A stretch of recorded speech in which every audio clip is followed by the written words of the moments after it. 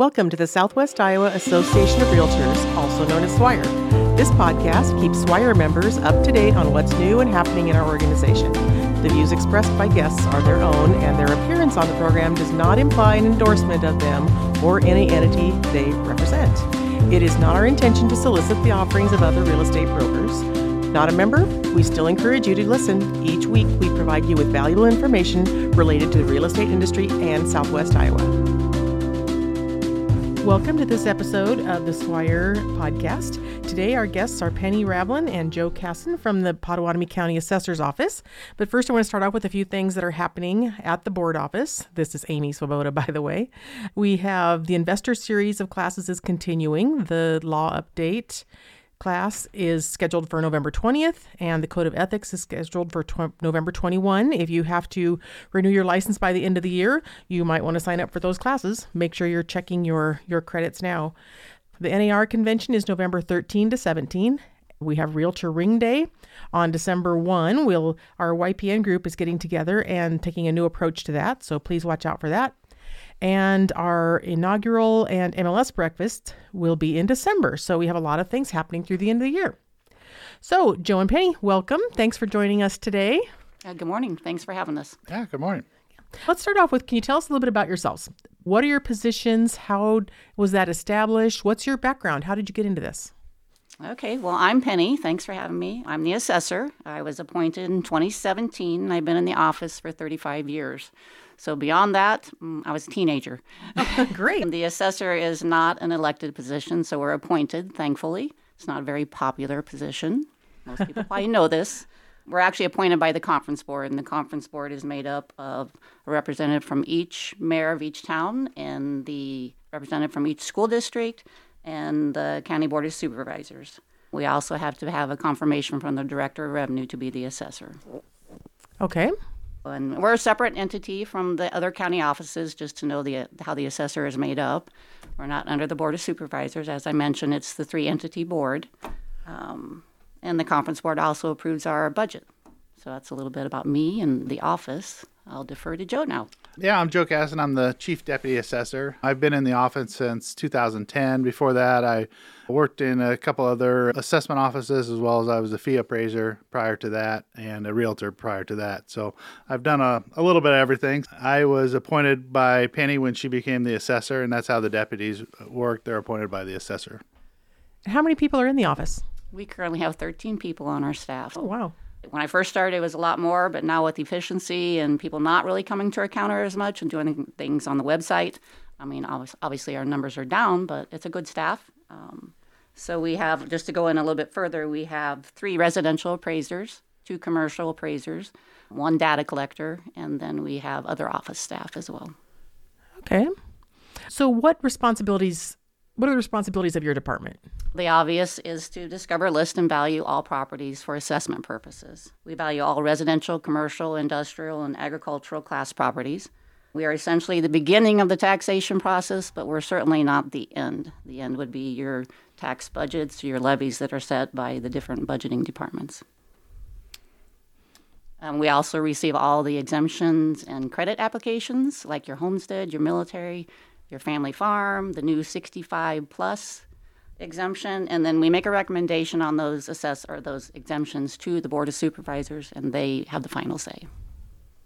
We handle other exemptions too, like charitable benevolence, but our main thing is setting assessed values. Okay. There is a public perception that you should never let an assessor inside your home. Do you think that helps or hinders? Does it help hinder you, and does it help or hinder the homeowner? I'll take that one. I think that, not allowing our office into your home is always an option. That's something that you can choose to do. However, by doing this, you're failing to assist us with accurately listing your home. We won't know what the interior of your home looks like. So from that point, we're going to have to estimate to the best of our ability based on the exterior of your home and based on what we're seeing in similar homes in your neighborhood. So that's kind of the detriment of not letting us in, is because we're not going to know in there, so we're going to have to estimate. Interestingly, I just saw a listing that said, "Don't be fooled by the exterior." I think that kind of sums up how and why we might need to be in the home to get a full view, more fair, accurate assessment. Boy, I'm sure all of our realtors could tell you stories about that. Right. Both ways, both directions. Yeah. How often are valuations or reassessments completed? Is there like a target for how often you're going to do them, or changes in the economy, or what happens that would trigger you to do an assessment? Yeah, sure. The Iowa Code requires the Department of Revenue to review market transactions against our assessed valuations every 2 years in the odd years. And this is considered a revaluation or equalization year. If our valuations don't meet Iowa Code requirements, the department will blanket adjust our values by class. So they'll come in and they'll just adjust everyone the same percentage. Our office works hard internally to review, revalue, and adjust the properties based on the actual information versus a blanket percentage adjustment by the department. But actual values in our county are being reviewed and could change every year. It's based on the market. And also we're going to look at the properties, if there's a permit or if there is something not previously listed on the record. Any of those can change and can cause a change in the valuation in a year. We're looking at values all the time. And you are members of our MLS, so you have access to all of the records about what's happening in our market, which has changed a lot in the last couple of years. We currently are members, and we're very thankful to be. It assists us in our job. Like I mentioned, years ago, we used to have people come to our counter. That's evolved into a lot of things are on the internet and easily accessible for us to review and help us value. So do you use any contractors to perform valuations? So the majority of our work is done in-house. As I mentioned, we have 5 appraisers and 1 data collector, so we try our best to do it on our own, and we have. Over 35 years, we've hired a contractor 3 different times in that 35-year span, and that was Vanguard Appraisal, Inc., out of Cedar Rapids. They came in for our larger projects to assist us, but only 3 times in 35 years, by and large, we do it in-house. When assessments are done, is there a limit to how high or low the value can be adjusted? We know that things really shot up in the last couple of years. So is there some kind of limit that you have to follow? No, there is no limit. I mean, Iowa Code requires us to be at 100% of market value. I think there's a misconception that we should be below that. There might be other states that are, in fact, maybe at a lower percentage, but we're to be at 100%. Currently, there is no limit on how high we raise it or how low we lower it.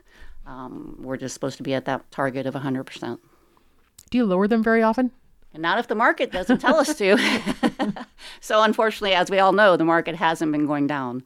Now, if that happens in the future, obviously we're following it. We're always behind it. Buyers and sellers are setting that market. We're following those transactions, so we're always in the rears of that. So if it does happen, yes, it'll go down, but it hasn't been happening. As realtors, you know that. When assessing a property, what's the ideal number of comparable properties that assessors look for? We're not doing a fee appraisal on each property, so typically a fee appraiser is going to find a certain number of comps, and they're going to compare those comps to that property. When we value, we use mass appraisal to value properties. So mass appraisal involves the analysis of all the data collected in mass quantities. We're looking at developing statistics from the data and applying those results. Kind of how this is done, the other thing we utilize is the Iowa real property appraisal manual, which is provided to us by the Department of Revenue, and that's used across the entire state. Every jurisdiction is required to use that as part of their process when setting the values. The real property appraisal cost manual is adjusted to our local market based on the sales that happen here. So we're not looking at 1, 2, 3 sales per each property. We're looking at all of the sales that happen within our jurisdiction. And then we're setting our manual levels based on those sales. So we're adjusting the cost manual that's provided by the state to our local market. And then after that's been determined, we apply that to all the properties based on their listing data in a uniform and equitable manner so that each property is treated the same.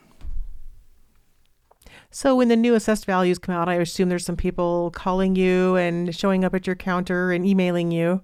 What is the time frame that someone needs to follow to appeal their assessed value? So the informal process, so when the appeals, they can appeal to the assessor's office, come directly to us April 2nd through the 25th. So they can come in and they can talk to us about their assessment, provide us with information as to why they feel their assessment's wrong. We can, if we talk to them and we agree that there needs to be a change, we would have to sign off between us and the taxpayer before April 25th, on or before April 25th, and that's handled in our office. The next step above that is a formal protest to the Board of Review, which is a separate entity that is in session between May 1st and the 31st, and that's when appeals are heard. Those appeals would be filed by the taxpayer April 2nd through the 30th every year, and then they would go in front of the board, and the board would review the information provided, and they would make a decision on whether to adjust their value or not. After that, there are additional steps that if the property owner doesn't agree with that process, they can appeal further to either the district court or the Property Assessment Appeal Board. And all that information is on our website, which most people are familiar with at pottco.org. You can click on the tab called Protesting Value and find all those deadlines. Did you see an increase in protest recently because prices had gone up so much on homes? Surprisingly, I thought we would see a much larger number than we did. Obviously, it was increased from the year before, but I anticipated a very big number, and it was manageable. So not too bad. Everybody wants their value to go up, but no one wants their assessed value to go up, right? That's right. It's sadly twofold. So you talked about some exemptions earlier, Penny, that you guys manage all of those. There's a new 65 plus exemption available to homeowners in Iowa. Can you explain more about that? Sure, and it's great, but unfortunately the legislation came quick and fast, and the implementation was expected on a short turnaround, so we tried our best. To explain a little bit, you have to be 65 on January 1st of the year you're applying for. The deadline's similar to the existing homestead, which is July 1st. To say it a little bit better way, for example, if you turn 65 on or before January 1st of 2024, and you sign for the exemption by July 1st of 2024, you'll receive the exemption for the 2024 assessment year, but that's not payable in your taxes till the fall of 25, spring of 26.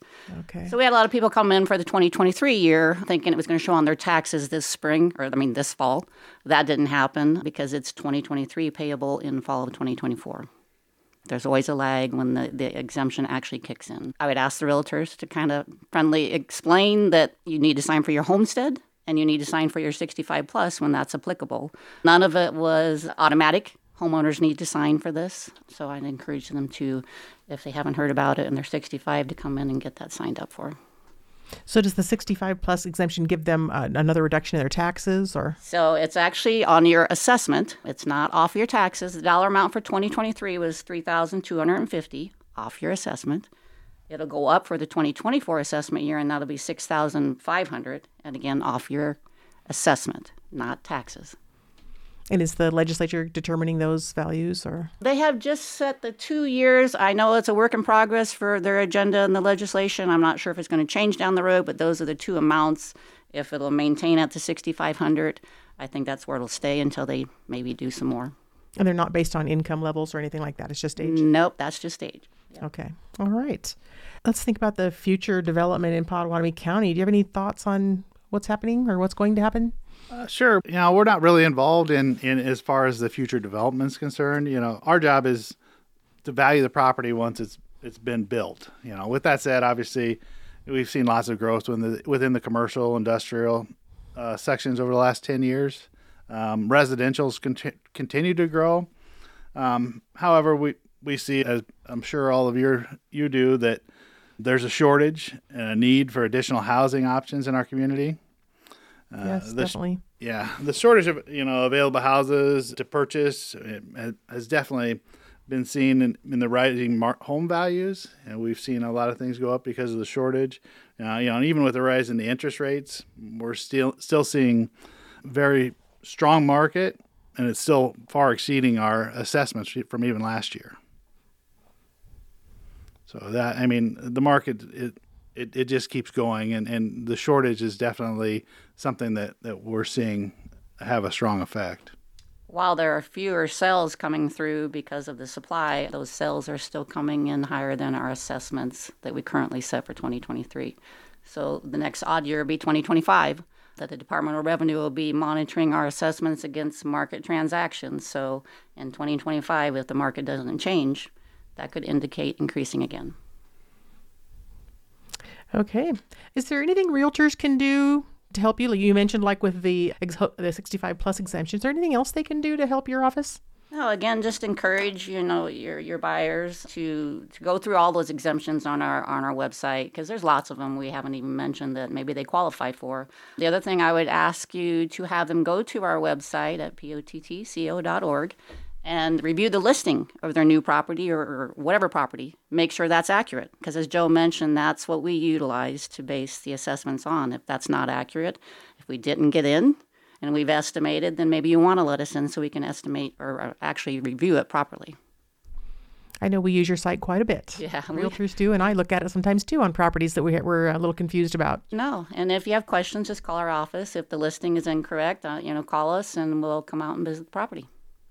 If they see something that's really wrong on a property, do they reach out to your office and say? They can call, or on our site, there's a property assessment review form that you could fill that form out and send it in. Obviously, if there's listing information, again, we'd encourage an inspection so we can properly and accurately list it. Okay, great. Thank you for joining us today. We really appreciate it. We appreciate all you do for our county, and it's got to be a hard job keeping track of everything that's happening in this real estate market.